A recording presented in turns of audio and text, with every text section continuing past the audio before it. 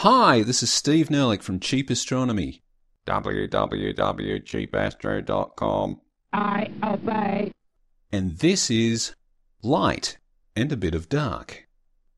This is the first of a series of 2 podcasts on light. Light is pretty strange stuff. Mind you, so is gravity. In fact, so is empty space. But never mind. Light, more correctly known as electromagnetic radiation, is famously weird insofar as it possesses both wave-like and particle-like properties, but even just its wave-like properties are weird enough, and that's what we are going to try and cover here. So, your standard terrestrial waves, like a water wave or a sound wave, are essentially energy that is propagated through a medium. But, again famously, electromagnetic radiation doesn't propagate through a medium like the once proposed and now debunked luminiferous ether. Instead, electromagnetic radiation self-propagates. So, what does that mean? The standard explanation is that an electromagnetic wave is what results from the simultaneous oscillations of electric and magnetic fields. The idea of a field is a common one in physics, where something, let's say a point particle, is the origin of a force which acts at a distance, although the strength of that force declines in accordance with the inverse square principle, something first proposed by Newton to describe a gravity field.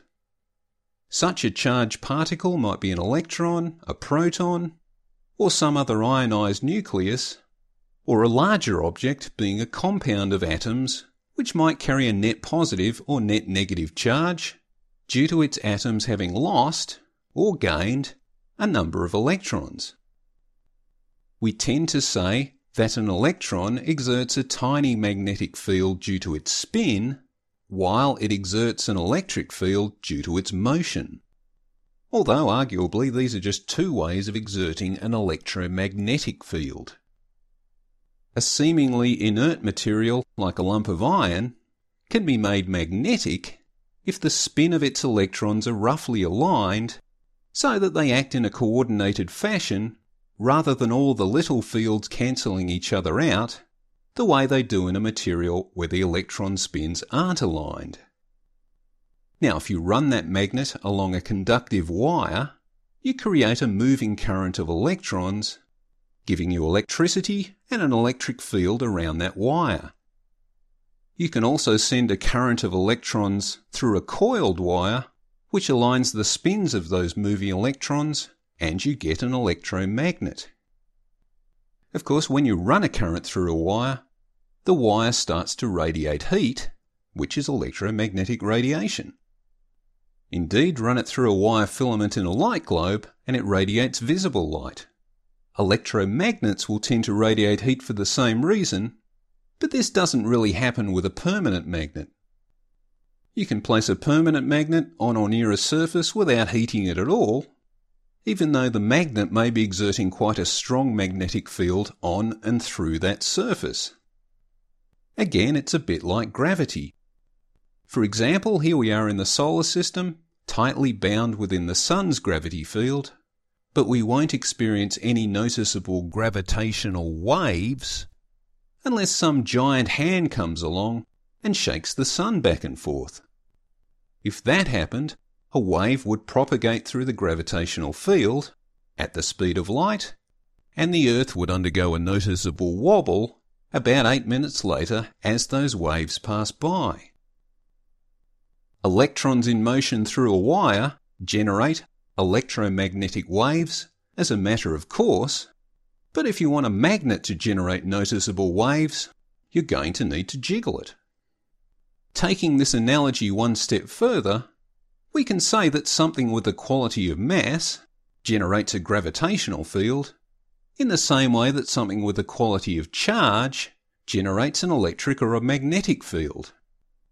If you want to create waves, you need to jiggle those somethings. From all this, you can probably see why Einstein was apparently obsessed with finding an underlying sameness between gravity and electromagnetism through his proposed unified field theory. These days, not many theorists are still pursuing that line, given that it all seemed to come to nothing for Einstein, but who knows? The self-propagating nature of light relates to the interrelationship between electric and magnetic fields. James Clerk Maxwell developed a set of equations which represented a unified field theory for electricity and magnetism, and most people would consider Maxwell an Einstein of his day. Maxwell showed that if you jiggle a magnetic field, you create an electric field, and if you jiggle an electric field, you create a magnetic field. Thus, it's possible to establish a kind of self-perpetuating bouncing vibration within a sort of three-dimensional electromagnetic field, which is usually conceptually pictured as two planar fields, one electric, one magnetic, orientated perpendicular to each other in a way that can support a self-perpetuating bouncing vibration, which is essentially a wave that moves perpendicular to both the electric and the magnetic field, and which we can just think of as a wave that moves forward in time, and hence also moves forward in space. Cool, huh? It's in this way that electromagnetic radiation can be seen to be able to move forwards through a three-dimensional vacuum across huge distances from whatever jiggling event may have initiated it, without ever needing an external medium. From his equations, and using some data gathered from various electric and magnetic gizmos, like induction coils, Maxwell was able to determine that the velocity of propagation of his transverse bouncing electromagnetic vibrations were about 300,000 kilometres a second. And he found this out at about the same time that other people were estimating an almost identical figure for the speed of light. As Maxwell stated, the coincidence is not merely numerical. So, really the reason the universe is full of light is that there are an awful lot of charged particles jiggling about.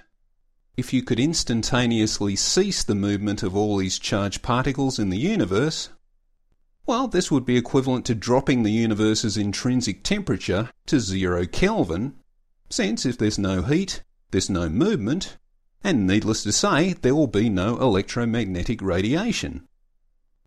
Well, at least that's how it will work for conventional energy.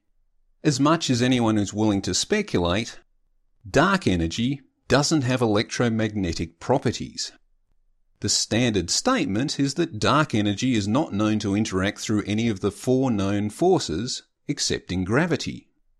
So from an Einsteinian point of view, this would mean it doesn't interact with matter, but just affects the curvature of space-time, and in a seemingly opposite way to how gravity does. That is, pushing space-time outwards, rather than pulling it inwards. And could there be such a thing as dark energy waves? Is there a something with the quality of something that generates some kind of field and might produce dark waves if you jiggled that first something?